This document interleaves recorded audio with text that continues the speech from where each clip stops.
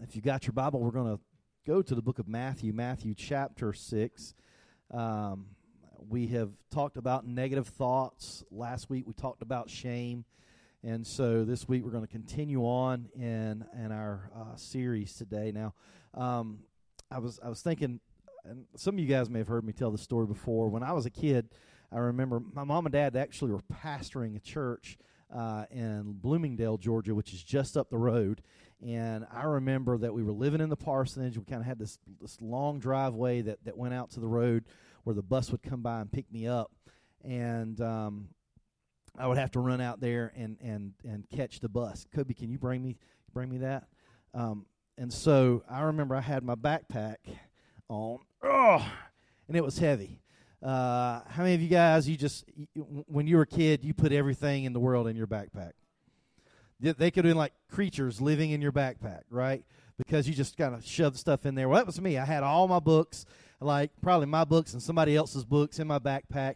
And I remember I was running late, and the bus was out front, and I saw it come by, and they blew the horn, and I grabbed my backpack, and I came running out the door, and I put my backpack on. It was like just in like this one motion. I got my arms in my backpack, and as I was running, the weight of the backpack shifted, and I went over. I pitched forward, and I did a complete roll and came back up on my feet and kept running to the bus and got on the bus. And all the kids on the bus were like, "That was amazing," right? They thought that was the coolest thing in the world. And I'm thinking, I didn't have any choice. Like, the books just weighed themselves over so much, it just flipped me over. My backpack was so heavy, I didn't know what to do with it, right? And so sometimes, we have things that we carry around with us that are heavy. And today I've got my backpack, and I've got some heavy weights in here. I've actually got, basically there's bricks in this backpack. And Kobe, I told him, I was like, "Hey, I need you to bring me this backpack in a minute." I said, "FYI, it's heavy." He's like, "What do you got in there, bricks?" I'm like, "Yes." So today I have my heavy weights that I'm carrying around. And you know what? We all at times run with heavy weights, right? Have you ever been there where maybe you've had your loaded backpack, and maybe it's had books, and maybe it's had heavier weights than that? Maybe you've had a lot of cares of your life. Maybe there's been a lot of stress that you've carried around in your backpack. Maybe there's been just things that you have carried on your mind and on your heart, and it just seems to have weighed you down, right? And so that's kind of where we're going today. Is we all run with some heavy things that weigh us down. Negative thoughts, shame, some of the stuff that we've been talking about. And we also, sometimes we carry anxiety. Anybody ever been anxious, right? And I think we all deal with anxiety. We all deal with being anxious to some point. You know, that there's a certain level of anxiousness that we deal with. I'm gonna give you this because this is getting heavy, man. Be careful, don't drop that. And so there are things that we carry around, and some of that is anxiety. And I know that even before I get up here on Sunday mornings, I've done this for years. And there's always a little bit of anxiousness. I told somebody that this past week. They're like, "Really?" Like, yeah. It's like every Sunday, there's a little bit of anxiousness. Raina would probably say the same thing, just before we launch into what we're going to be doing that day. I kind of feel that. Now that's at different levels. It's not at a level that cripples me to where I can't do what I need to do, but I feel that, and maybe you've experienced anxiety to the point that it's been crippling to the point that weight that you're carrying around, you're not able to do what you need to do, right?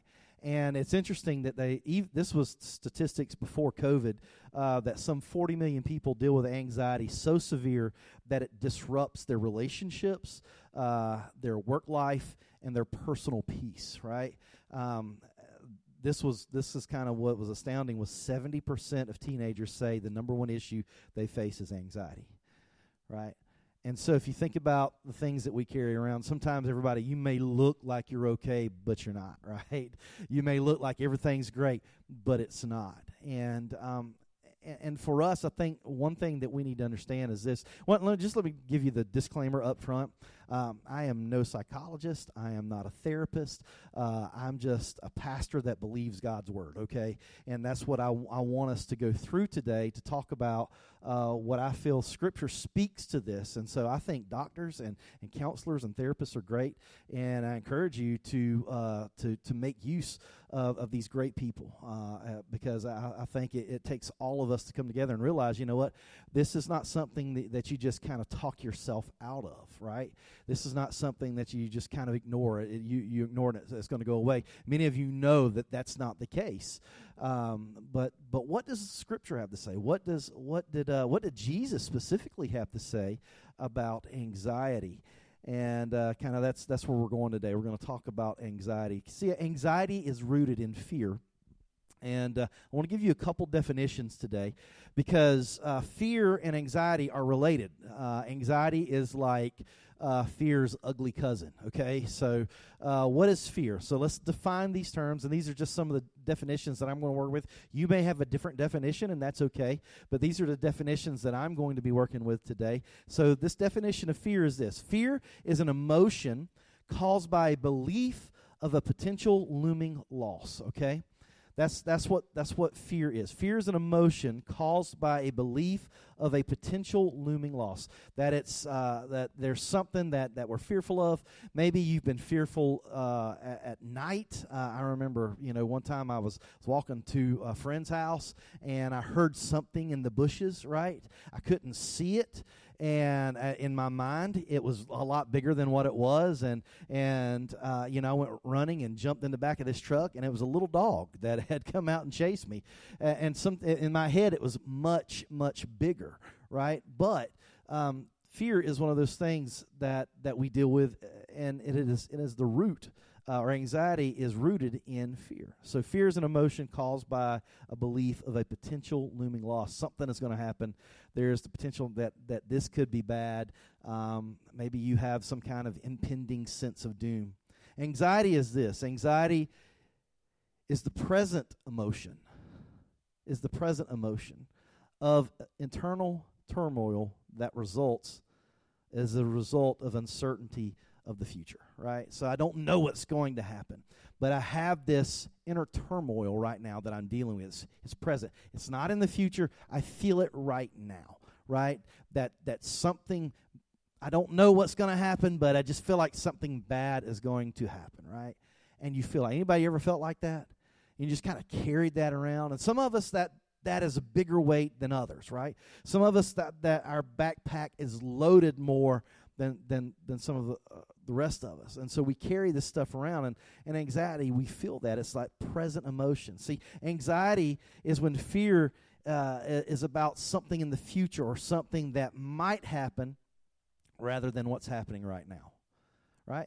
That's what anxiety is. It's something that might happen. You don't know that it's going to happen, but you feel it right now, all right? And there's this gap that we have. There's a gap. And what do you do with your gap? And the gap that we have is this: the gap between what is known and what is unknown, right? The gap between your present and your future. What do you put there? What do you do with that? What do you put in that space between what is known and unknown, right? I don't know that this is going to happen, but I feel this is going to happen, right? I don't know that this is what's going to take place, but I feel this is going to take place. That sense of doom, that sense of just dread. That, man, I don't know what to do with this. And you feel that. What do you fill that gap with? What does that gap look like for you? Or the present, right? What's present right now? What do you feel? And your future. I don't know what the future holds, but I feel like it's not going to be good. And so we carry this stuff around. And see, anxiety is a process that always leaves us with less. Anxiety is a process that always leaves us with less. And Jesus spoke to this. If we go to Matthew chapter 6. Matthew chapter 6 is where we're going. Matthew chapter 6, beginning in verse 25. Matthew 6 and 25. This is Jesus speaking. He says, "Therefore I tell you, do not be anxious about your life." Now that sounds really good, right? Jesus, well, I'm so glad you said that, right? Have you ever had that somebody just said, well, you just need to stop being anxious? Man, why didn't I think of that? right? Why didn't I think of that? Just stop it. Stop what you're doing. Stop it right now. Stop being anxious. And some of us, when we hear that, we become even more anxious. Stop yelling at me. You're making me anxious. You're making me more anxious, right? And so if we could do that, we would, right? And so it seems like Jesus, what are you saying here, Jesus? Therefore, I tell you, do not be anxious about your life. I think Jesus has to give us some context and not just, hey, stop it. Stop feeling that way. Do not be anxious about your life, what you will eat or what you will drink, nor about your body, what you will put on. Is not life more than food, and the body more than clothing? Look at the birds of the air. They neither sow nor reap nor gather into barns, and yet your heavenly Father feeds them. Are you not of more value than they are? Verse 27. And which of you, by being anxious, can add a single hour to his lifespan, right? What Jesus is saying is this. He's saying what we just said right here. Anxiety is a process that leaves us with less. Anxiety always subtracts from us. It never adds to us.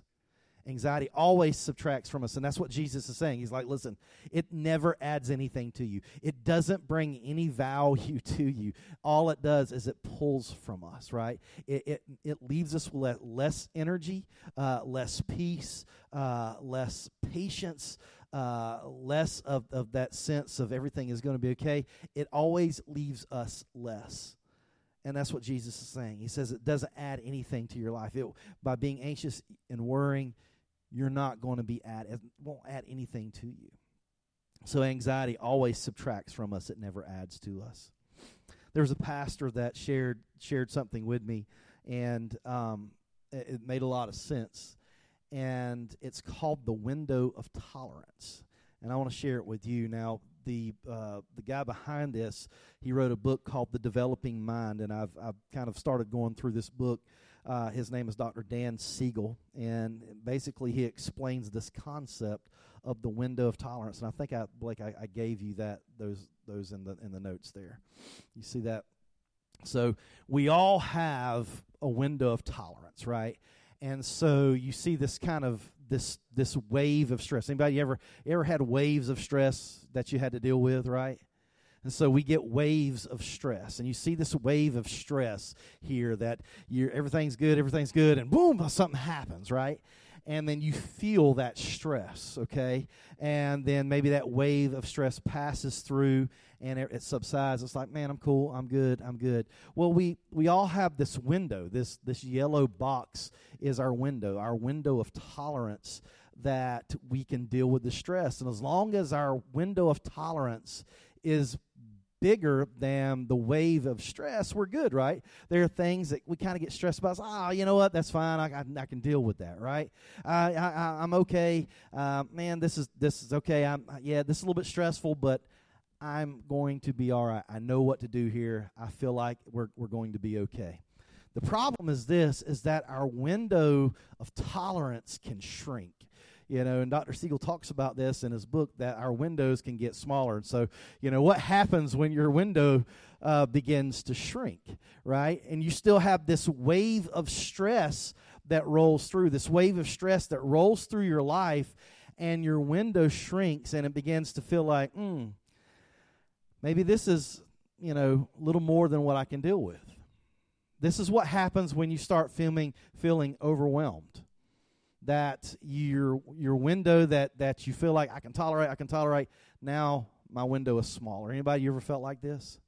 You know what I'm talking about? This makes sense. I mean, when they showed this to me, it made a lot of sense. I thought, yes, this is kind of like the picture of kind of how I felt before. And for some of us, our window not only shrinks for a little bit, but it shrinks a lot, and it gets a lot smaller, right? And so this is kind of a picture of what anxiety feels like. And it's not just, the big things that you feel like you can't deal with. Now it's the little things, right? We all have stresses, right? When your kid turns 16 years old and you got to give them a car, and they got their driver's license, and you hand them the keys, and it's like, I remember when Kobe, went his first day to school driving by himself. I was kind of anxious, right? and you feel that. We get those, and so what do you do with that? And I just kind of got in a place, all right, he's going to be all right. He's going to be all right. We've been driving. I've seen him drive. Some of you guys, though, you've seen your kid drive, and so that's why your window's shrinking, right? And you're telling us your window should be shrinking too because I've seen my kid drive. But we all have things that make us anxious. We all deal with it. But some of us, our windows get smaller. And so some of us, when we get to the point that it's very small, it's the little things that just spin us out.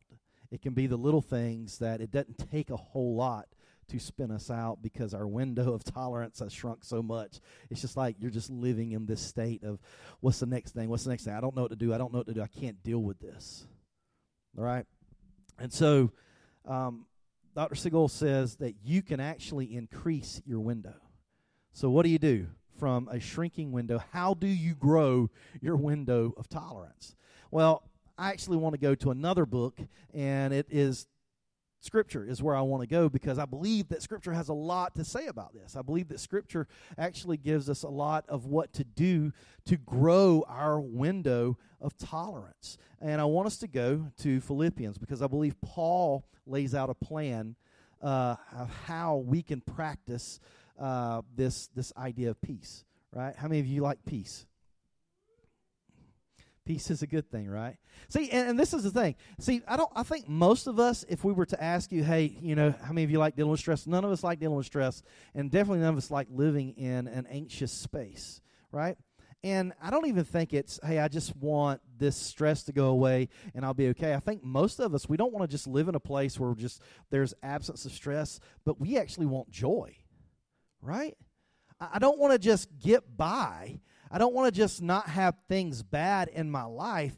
I want to be able to rejoice and enjoy what God's good world has to bring. I want to rejoice in what God's doing. I want to be able to, and I believe for us, that's where Scripture speaks to, and this is what Paul lays out in the book of Philippians. And so let's go there. Philippians chapter 4.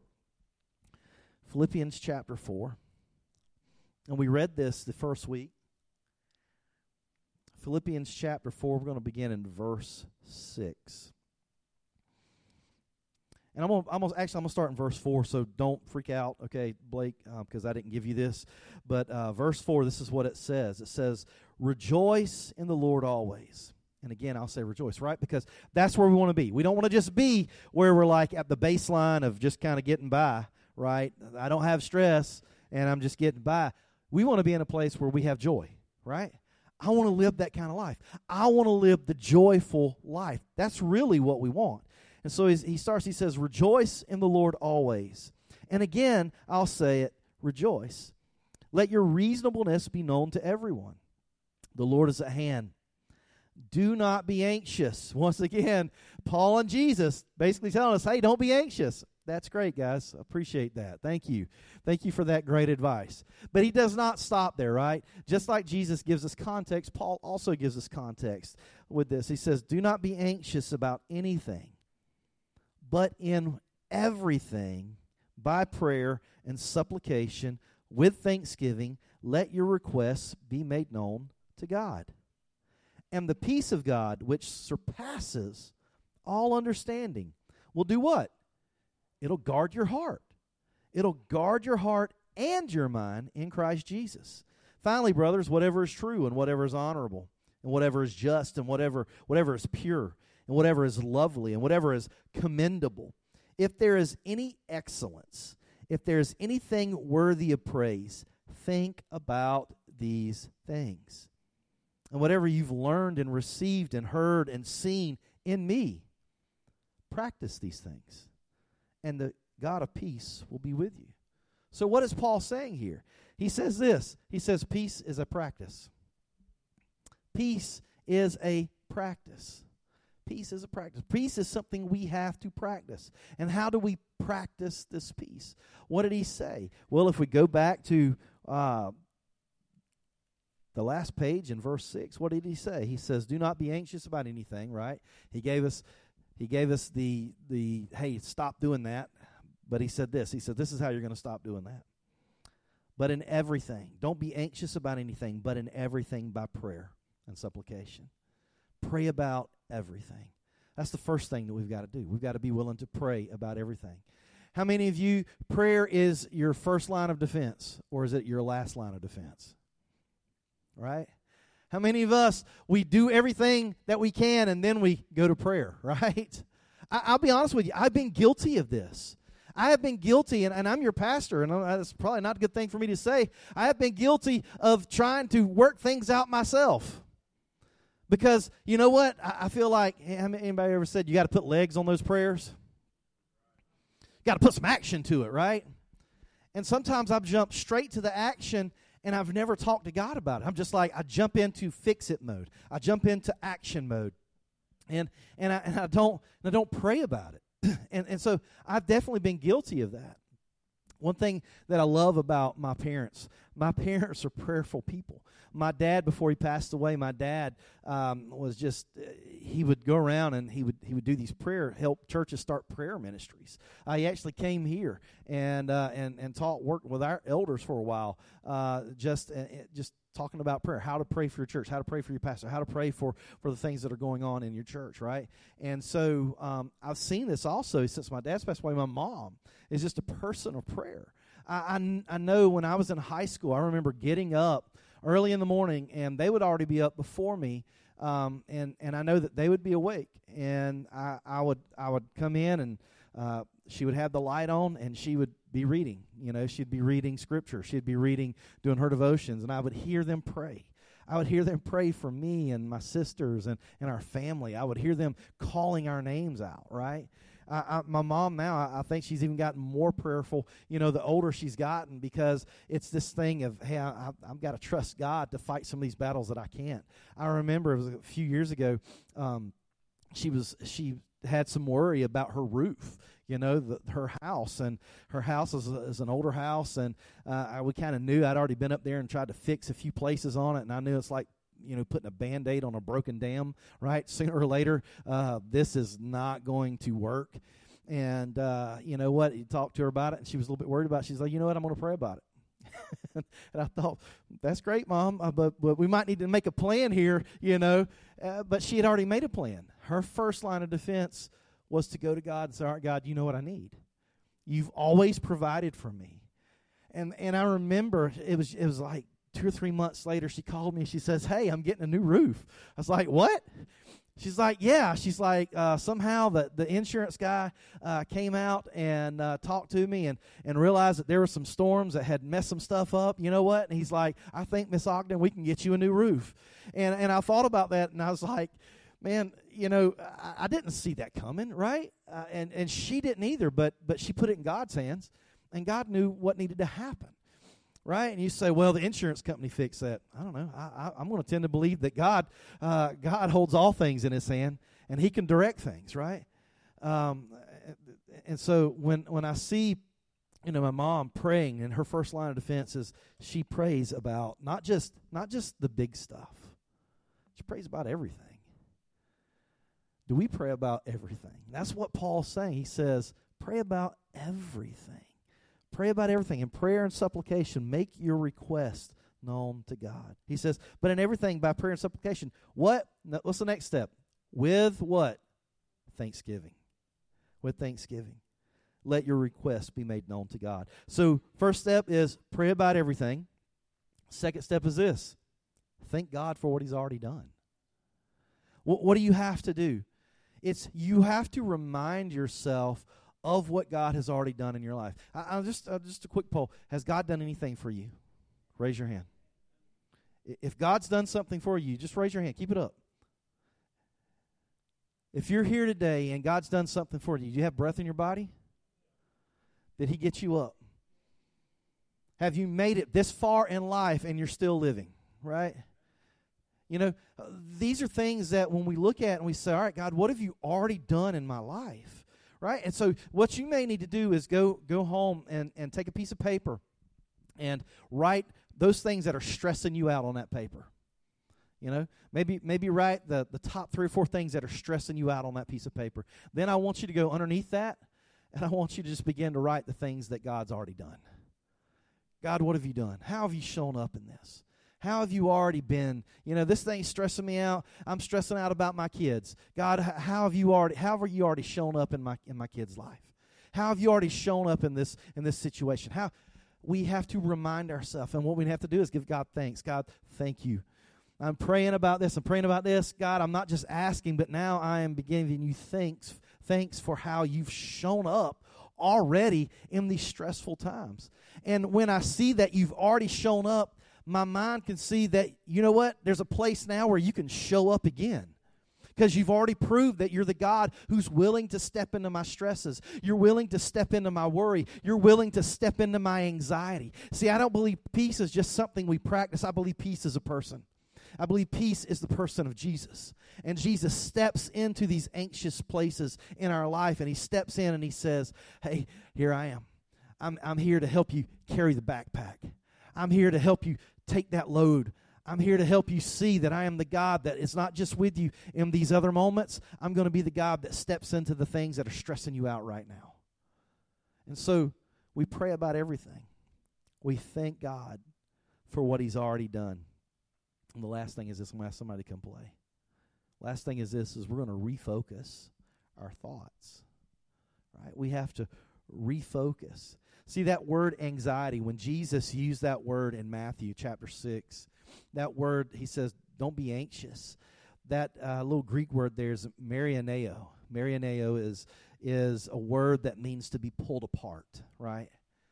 And he says that's what's happening. Don't get so pulled apart because we're distracted, right? Isn't that what really describes our mind?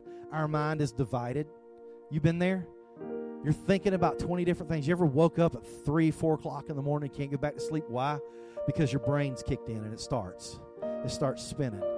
And now you're thinking about not just one thing. Now you're thinking about one thing that's connected to 2 things, and 2 things connected to 3 things. And now just all these things, and you're spinning. All this stuff's going in your head, and you're trying to figure out, I just want to go back to sleep, and you can't go back to sleep because you got to solve not just one problem now, you got to solve the 40 problems that have spun out from that one problem. And that is the picture of marianeo, anxiety, as it divides us and it pulls us apart. But Jesus says this. He says, my peace I give you and my peace I leave with you. Not as the world gives, but my peace I give to you. He gives us peace and leads us to peace. And for one thing, we have to refocus our thoughts. What do we refocus our thoughts on? Well, what does it say in Philippians? If we go to verse 8, we talked about this on week 1, and it applies here again. That's why we're talking about it again, because it is so applicable. Verse 8 in Philippians, it says, finally, brothers, whatever is what? True. What's true? Whatever is honorable, whatever is just, whatever is pure, whatever is lovely. These are the things I want you to refocus. If you're going to think about things, remember, once again, I can focus on the stress, but if I've listed out everything that God's already done, if I've listed out, all right, God, this is where you've shown up, and this is where you've shown up, and this is where you've shown up. And in the person of Jesus, it's not just peace that we get, it's not just a product. It's the person of Jesus is stepping into our life. And this is what it says, that the peace of God, which surpasses all understanding, will guard your hearts and your minds in Christ Jesus. He's guarding it. I'm not going to let that take you over, because I'm reminding you this is who I am and this is what I do. This is where I step in, and this is what I've already done. And this is who you are in me. And let's expose the lies of the enemy. The enemy says, you know what, that the impending doom is going to happen. I'm the God that holds your life into my hands.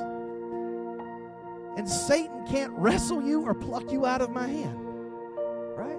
The enemy, the adversary, cannot overpower me to take you out of my hand. I am the God that will protect you. I am the God that is for you. So this morning, we do these things. We pray about everything. We thank God for what he's done. We refocus our thoughts, because it's the peace, the shalom. Shalom is the wholeness wholeness of not just mind, it's that wholeness that Jesus has called us to, that we're whole, we're in harmony with God in every part of our being. We're saying, all right, God, that doesn't mean my stresses are gone, but it means I have a God who is working for me.